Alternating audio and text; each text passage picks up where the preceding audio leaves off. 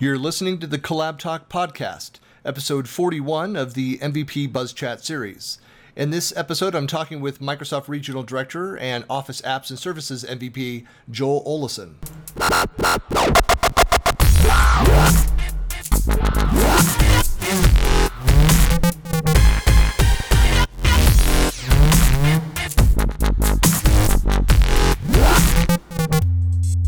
Hey, this is Christian Buckley. We've got another MVP Buzz Chat recording. I'm here with Joel Oleson. And Joel, hello. Hey. Why don't you introduce yourself? Because Joel being kind of a new to the MVP world and that kind of stuff. So people probably don't know who you are. Maybe it would be beneficial to share some of your background. You know, it's interesting. I think my wife was calling me arrogant yesterday, so I'm actually not going to even entertain the fact that you're extremely sarcastic there. I'm just going to pretend like you meant to say all that. Because I got to work on my arrogance, apparently. Oh, yeah. So, it's great to meet everybody on the podcast. Very happy to be talking with you. What are you doing? What's the day job? I don't know if you can see behind me. I work at Blizzard, and that describes the sword and shield in the background. And the crazy orcs. Yeah, so my day job, 9 to 5, I'm working at Blizzard Entertainment. And what do? They make video games. World of Warcraft, Overwatch, Hearthstone, and it's part of Activision Blizzard. So you got your Call of Duties. It's also part of King. You know, Activision Blizzard is a parent company that all this pulls together. King, Candy Crush, yeah, all that stuff. Yeah. So everybody's probably touched our games. In fact, small little fact, guess what game actually shipped with Windows 10? Candy Crush. Yeah. So yeah, we work with Microsoft. Happy to be hosted on Windows 10.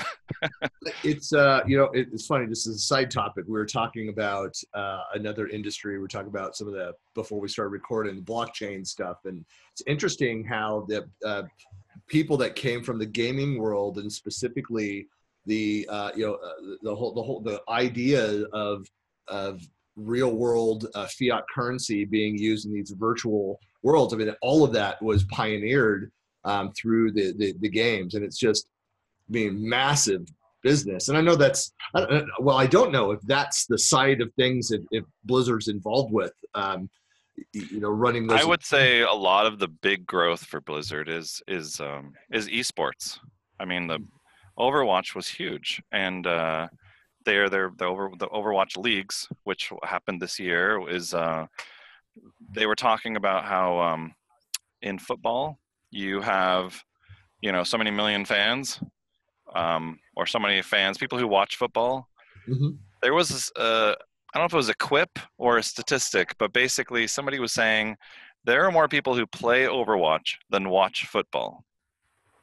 And that just kind of blew my mind, like, whoa, when you think about that from a ranking. And so people who play Overwatch, if you're a really good player, you can actually be brought into a team. They've actually got teams who they'll put you up, pay for your housing, feed you, and you can play video games as a professional player.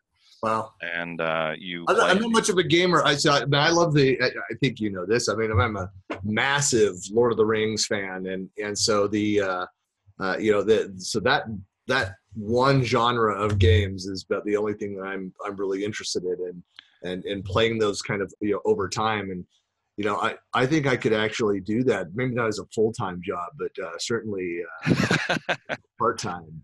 Yeah, and we're talking like full-time, decent salary to be playing video games, and they've got the pot. If your team wins, you get to share in the winnings. Well, because you're based in California, so that's why pot is legal there. That's all right. Yeah, you see what I did there. Yeah. Yeah. I'm not saying all gamers are stoners. I'm just saying anyway. So I'm not a young pup, so it probably does make sense for me to go back in history to talk about the context of who Joel is. I don't mean to talk about Joel in the third person, like out of body. Are you going to talk about that? Yeah. Can you see yourself looking down on yourself right now? Are you able to? Yeah. So way back in the day, before 2000, I was working at a telecom, working on N-tiered web applications, and working on, as part of ASP apps and intranets and all that kind of stuff. We were hosting stuff with it was Nextlink, and then it became Exo Communications. So I was working a lot with web-based technologies for at least probably probably 10 years at that point, something like that. No, 3 or 4 years. I don't want to make myself too old. Yeah. But I had an interview at Microsoft with the Exchange team, of all people, and they were building this thing. So they became the messaging and collaboration team. And you could say, essentially, I was one of those first collaboration hires in the operations world at Microsoft IT. So we were basically building out what was called Max at the time. And part of that collaboration was these tools. One of them was called Office Web Server. The other one was called Tahoe. And I was brought in as this IT hire to take what the product team had been playing with under their desks to actually move that into the data center. And those teams were so anxious to actually get that code into the IT data center at Microsoft, they had basically racked servers because IT was going too slow. And so they basically hired me. I was that first IT hire, full-time hire, focused on what would later be called SharePoint and IT. Was that the team you said? So the messaging collaboration, was that HMC? Was that hosted messaging and collaboration? When we were in, because I joined MMS, so managed services, and that got renamed BPOS, and so we shared. I would say this is probably a couple generations prior to that. Right. Yeah. So so prior to that, but was that? But I was a liaison with the internal team with HMC. I don't know if that was the same group. So the hosted messaging and collaboration team. This was straight up IT at Microsoft. Okay.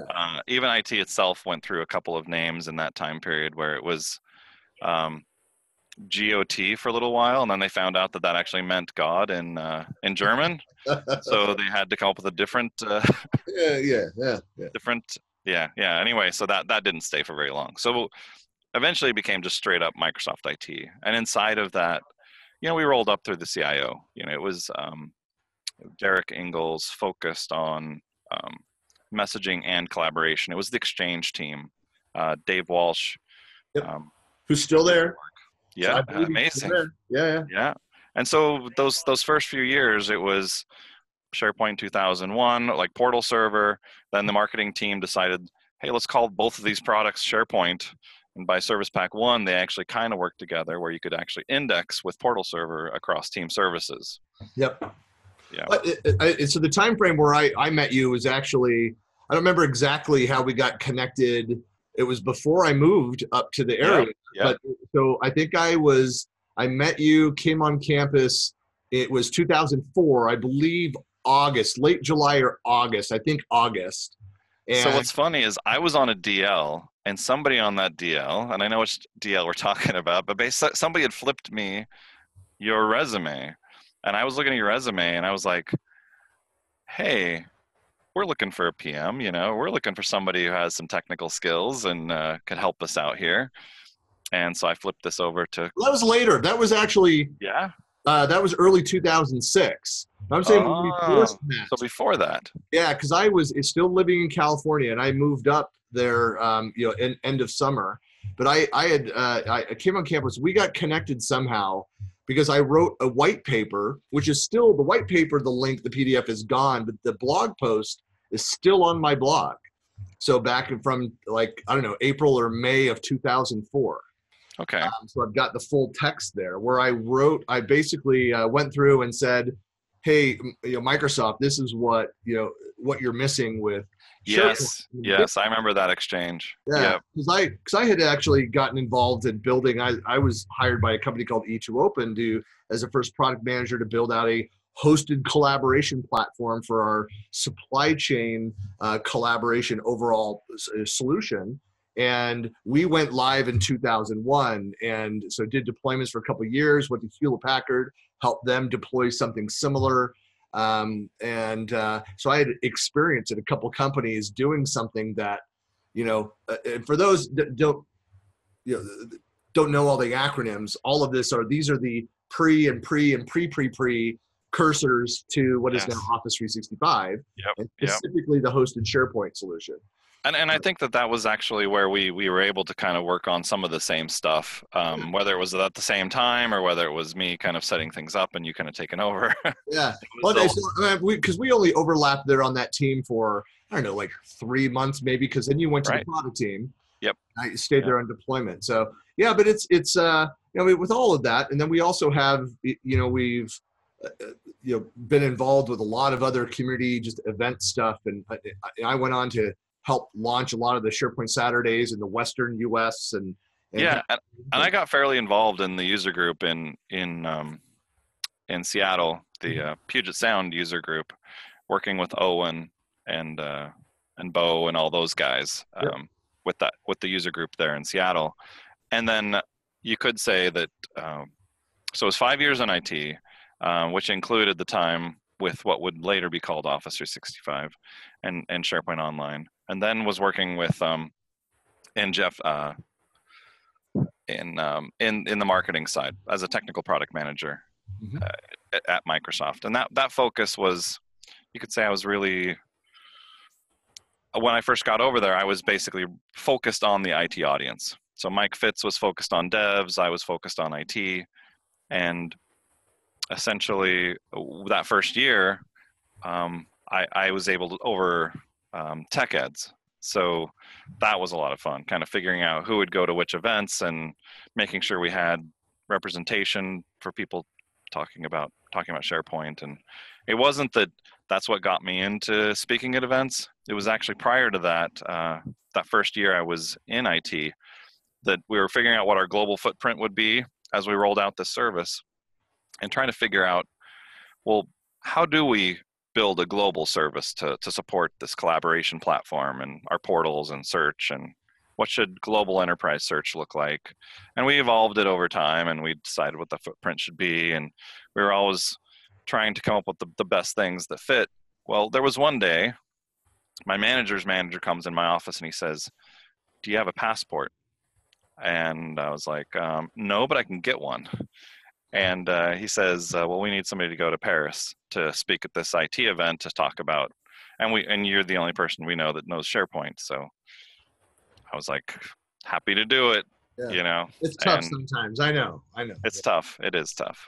So it was that event that you could say I learned so much from that one event, because I was trying to be really, really good and fit it in a box. And, I go to this event and I'm the only one who didn't add a weekend on the front or on the back, and whose spouse wasn't meeting up with them and spending some time in Paris. I did sneak out one day and go see the city and loved it. Knew that from that point on that I needed to go to a new country every year. But can I just say though, Joel, you're kind of underselling yourself on the fact that even before that travel, I mean, you were kind of the voice that people found, or the words that they found when asking questions about this new product. Yeah. For a long time. And I often say that a lot of the community that is out there around SharePoint, around Office 365, and you could say around any new products that are coming out, a lot of the growth of that explosion that is sometimes has a direct relationship to the lack of documentation. Yes. Or the complexity of that, and for sure, for all the things that we love about it, and it's sometimes a love-hate thing around it. Historically at least, is the fact that there just wasn't documentation, and people were, I say, the community was driving more of that, content, and that's a lot of what drove it. Absolutely correct. And while that event in Paris was in 2001, I started my blog sometime. It was MSN Spaces, if that gives you any kind of indication of how long ago this was. Wow. I started an MSN Space as a blog while I was in IT and started sharing, hey, here's how I fixed this problem. And me kind of talking about the lunch ladies or something, So it was really a lot of weird stuff in the beginning, me just trying to figure out how to blog. And I started getting feedback from people, and people saying, hey, this is good stuff. And in fact, I actually found some economies of scale while I was at Microsoft, where I would document something, and because somebody would ask me a question, and I get the question again, and it's like, okay, so if I'm getting this question more than once, I'm going to write this up because I have to send this an email to somebody. So why don't I just write this in such a way that then the next time I'm sending a link to it. Mm-hmm. And what was great was over time, now I've been posting this as a blog. And in the beginning, I'm having to train people, hey, did you go check my blog? And what was fantastic was I would then get new questions it would preface the question with, I've already checked your blog, I've already searched, just to let you know, and here's the new question. Right. And as somebody who was in IT, who, this was like, whoa, this is great. I'm actually learning how to scale myself by simply just putting my knowledge out there and then people consuming it. A lot of people say, how can you do this? How can I not do this? This was actually the way that allowed me to scale. And it allowed me to actually think through things and actually document it a little bit more. What's kind of funny about this is that I've lectured. In fact, I just had this conversation again on Friday, where I lectured my daughter who's getting ready to graduate grad school about. I said, now I've lectured you for 5.5 years of your university life on how you need to be out there blogging. And she's like, oh, it's hard. It's like, no, because her blog, she's done it a couple times, and there are these like epically long, like feature article detail. I'm like, that should have been like 8 to 10 separate blog posts. Yeah.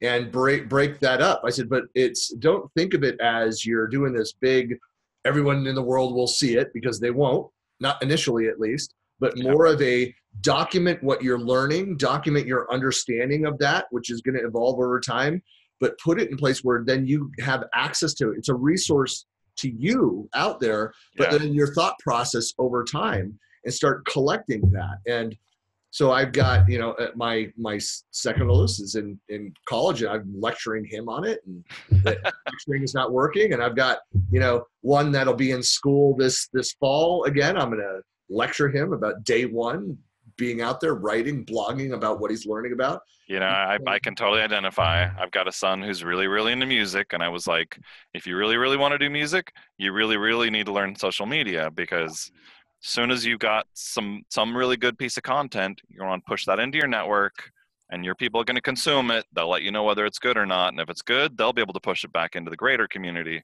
push it to their friends.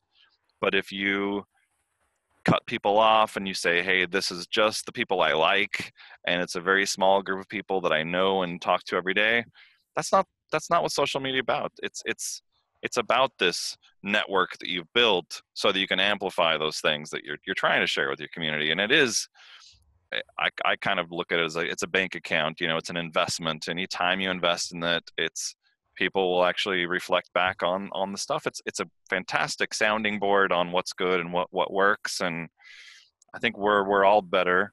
Those of us in the community who've invested in that network is extremely powerful. Yep. Agreed. Blows my mind, actually. In fact, I think about when I first left Microsoft in 2008, I had posted on my blog the same system. Hey, I'm going to be going to speak at a conference in Dubai and Istanbul.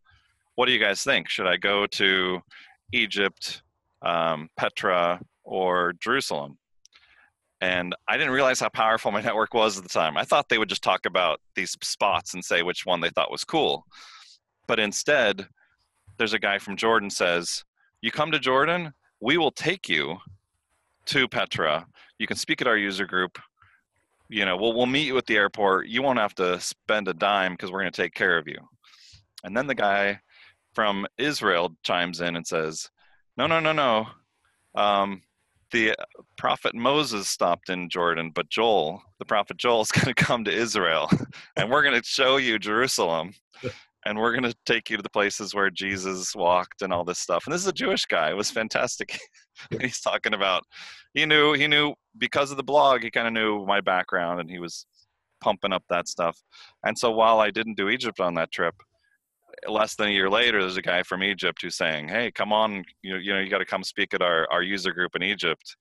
And man, the life has just been like that network where it's like, I want somebody in every place. In fact, just a year ago, my son Jared had a spring break, and I'm a nice dad, and he said, I told both of my boys, hey, you can pick a place in the world where you go when you graduate. And he says, I want to go to Singapore. And, not every parent says that to their kid, but I was like, all right, Singapore. So I searched the flight, found a $300 flight one way to Singapore. It's like $384, I think.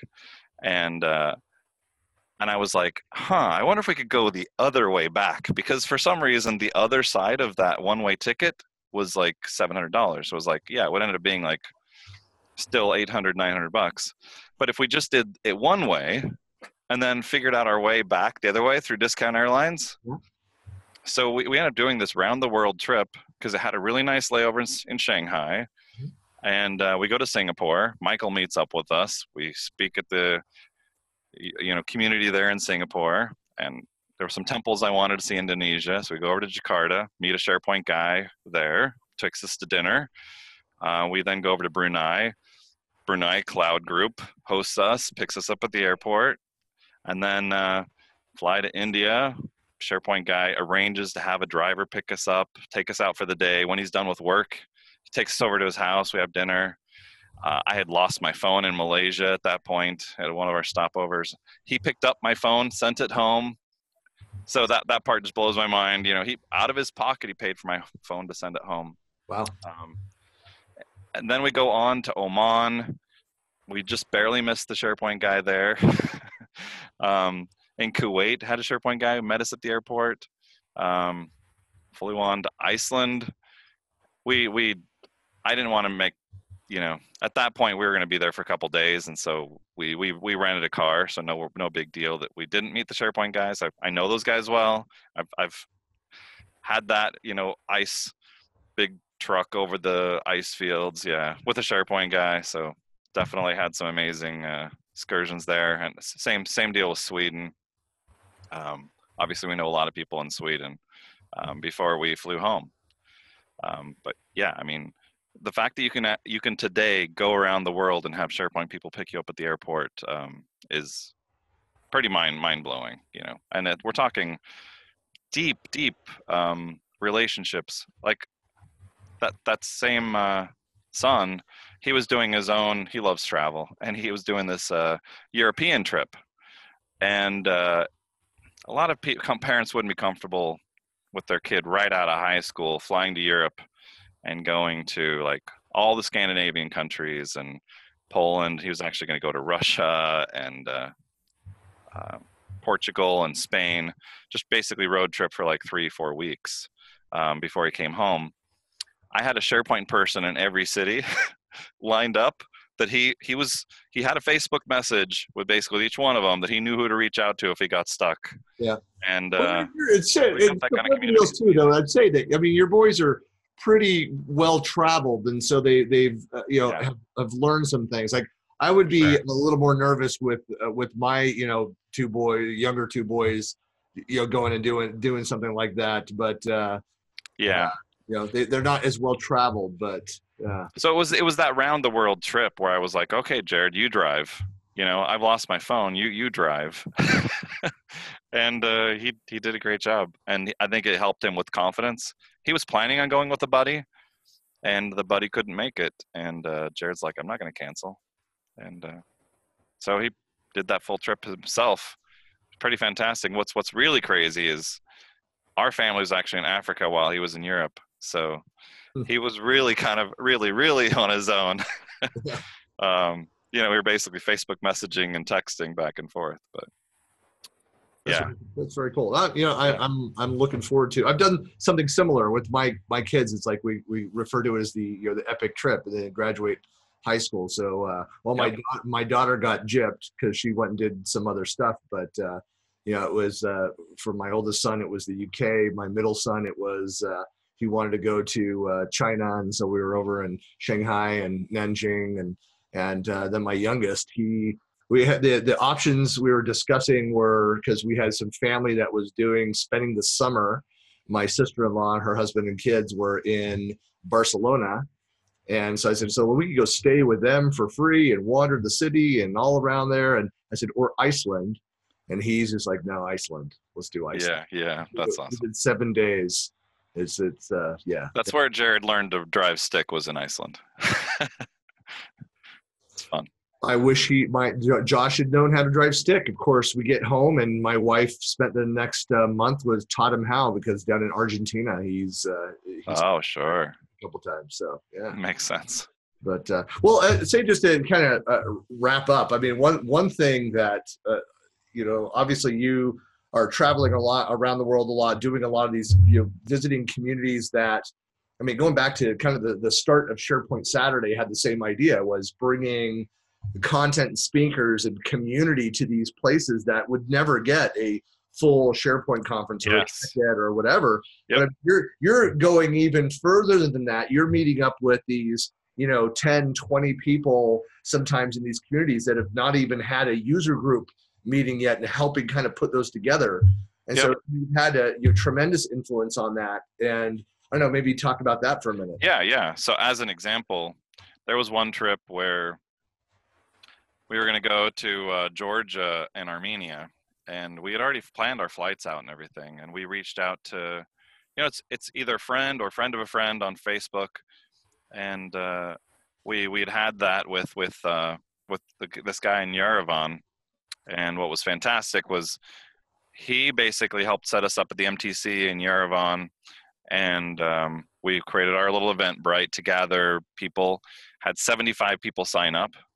125 people showed up. Like, wow. That doesn't happen many other places. Yeah, the metrics are opposite of that we see. Yeah. What's funny is they were telling us that Steve Ballmer had been there a couple weeks earlier, and we actually had a lot more people than Steve Ballmer did. Apparently our marketing worked a little better. But so the fact that we were going to be flying into Georgia, we're like, well, we need to do an event in Georgia. And we're not talking Atlanta. We're talking like the country, Georgia. Yeah. We reached out. We through the grapevine, we found somebody at Microsoft who was in that office.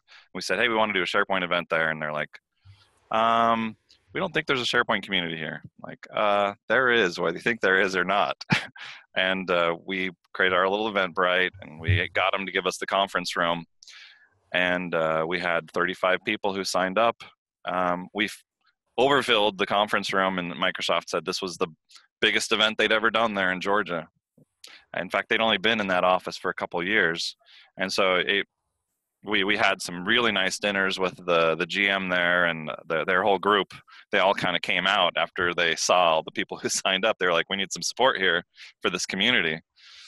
And it repeats over and over again. I remember the SharePoint Saturday we did in Jamaica. It's like, hey, we want to come. Can you host us? Microsoft's kind of like, are you sure? And with a little bit of convincing, we're like, hey, here's the stuff we've done. Look at the SharePoint Saturday structure. Look at the things we've done. And they're like, all right. So we had the dinner the night before, met with a few partners locally. And they're like, this is really a tough weekend because there's this race thing that goes on, which is a really big deal in Jamaica. They're like, people won't really show up. We had 20 people that came, had a very solid event. And Microsoft was super happy with the results. And it really is over and over again that we do this kind of thing and kind of just blow the local leadership at Microsoft or in the community, which kind of blow them away. It's funny that I get feedback a lot for going in and doing SharePoint Saturday or other activities, and we say, well, we do this model is it's always free to attend, and it's on Saturday, and we hear this all the time. In fact, we just had our 8th annual SharePoint Saturday Utah. And I mean, you were there. I think most of them you've been there. Yes. This was the very first one I missed. But the 8. Yeah. So with all those, but it's like we always get the people that it's their first time to it. They're like, you probably do much better if you had this on Friday. But like, you don't know. We would. No. The numbers are actually like different areas have tried it. It's. I will always argue, it's like, look, there's always going to be people who have family issue conflicts of can't be there on a weekend and just that kind of stuff. It's like, I'm okay with Hawaii saying that. It's different just because most of the folks that are there are, there's a lot of government people, and with flights during the week, Yeah. they're already there, and they fly back to the other islands and stuff. That makes sense. And let's be realistic. It's Hawaii. Who's going to be inside a building on a Saturday in Hawaii? Yeah. Yeah. In fact, what I love about it is, just like when you do a conference and there's the last one of the day, the people who are in there are the diehards. Right. They're the people who want to be there because they could be back in their room packing up or chilling out in the bar or whatever, because nobody cares about that last session. But the people who are in the room, they're there because they want to be there. And Right. SharePoint Saturday is a lot about that. It's like you're coming on a Saturday because you want to. And that's why I think the friendships it's the diehards. These are the people who they bleed SharePoint, or they're really, it's like I think Office. that there is like a refining fire just in that as well, is that you have the people that will actually show up on a Saturday, and then you have a subset of them that are there for the last session of the day and the raffle and stuff at the very end of that. And then we always have a SharePoint after that, which is just networking, things. And there's a subset of those folks that show up at that. It's like, the refining fire of like who the diehards are, of who shows up at that SharePoint. Those are the ones that you want to make sure that you're connected with, because in fact, I would say with the Utah event, it's the people you see at 1 a.m. that are hanging out with you still at Area 51, where there's all the crazy, all the music and stuff happening. I don't know. And by the way, it's like it's like the after party, because it's like there's the piano bar where you get the people. It's like, okay, that's broad appeal. But when you start getting to the really weird places, then they're just like, these people are more than just your colleagues. These people are your friends. Right. I just to say on that note, though, just having seen Eric Harlan, so one of the the founding members of SharePoint Saturday, was come out, and we're under no illusions that he came to see us in Utah. He came because we just had like 6 or 8 feet of snow dropped, and he's a skier, and it's just awesome here. But anyway, he was just here. But I was just thinking how those Area 51 photos and some of the video from that, it might be time for some of those things to kind of resurface again. Yes. I'll have to go dig those up. There's some funny photos from that. I think then suddenly we've not heard from Dan in years, and he'll probably pop up again to ask me to please not surface some video and photos. Anyway, good times. Well, we'll definitely have to have a conversation about next time you're coming through town here, some things going on, but would love to come and host you and have you, of course, always speak to the user group. But that invitation is open to any RD MVP that comes through Utah. If you've got time, no matter when it is, whether it's close to when our monthly user group meets, we'd love to host you to do something, to put something together. So please reach out. Yeah, I obviously things slow down in the summer, but I do have a family summer thing. We're going to Bear Lake, so I will be in Utah this summer. If there's anybody, it's probably gonna be those diehards in the summer. I kind of think we should have how do we do the community picnic? People where it's like technology aside, but we get everybody together and just chill, have a good time. It's like what those SharePoints are about. We've had some ideas. There's nothing wrong with but saying, hey, Joel's going to be in town. Let's do a SharePoint. It'll be this time. And, and people, even if they've got time off and they're just hanging out at home, they're like, hey, I got to show up to this. Oh, yeah. Come on. We'll just have to make that happen. Yeah. Now, you were asking, or you mentioned earlier before we started this thing about what I've got going on and things. I will be doing a family trip to China next month. So if there's any folks who want to get together in Beijing or Chengdu or Xi'an or where's the other one? You're putting like a timestamp on this video now. So somebody could be watching this 6 months from now. I'll just make it clear to everybody out there that might be watching it. That's true. Still be interested in talking to you about his next trip to China. So please reach out. Yeah. That's true too. And I will be speaking at SPC in 2019, talking about search. Yeah, I'll see you down there. Microsoft Search stuff. See you in Vegas. Yeah, for sure. Yeah, Vegas is always a fantastic time.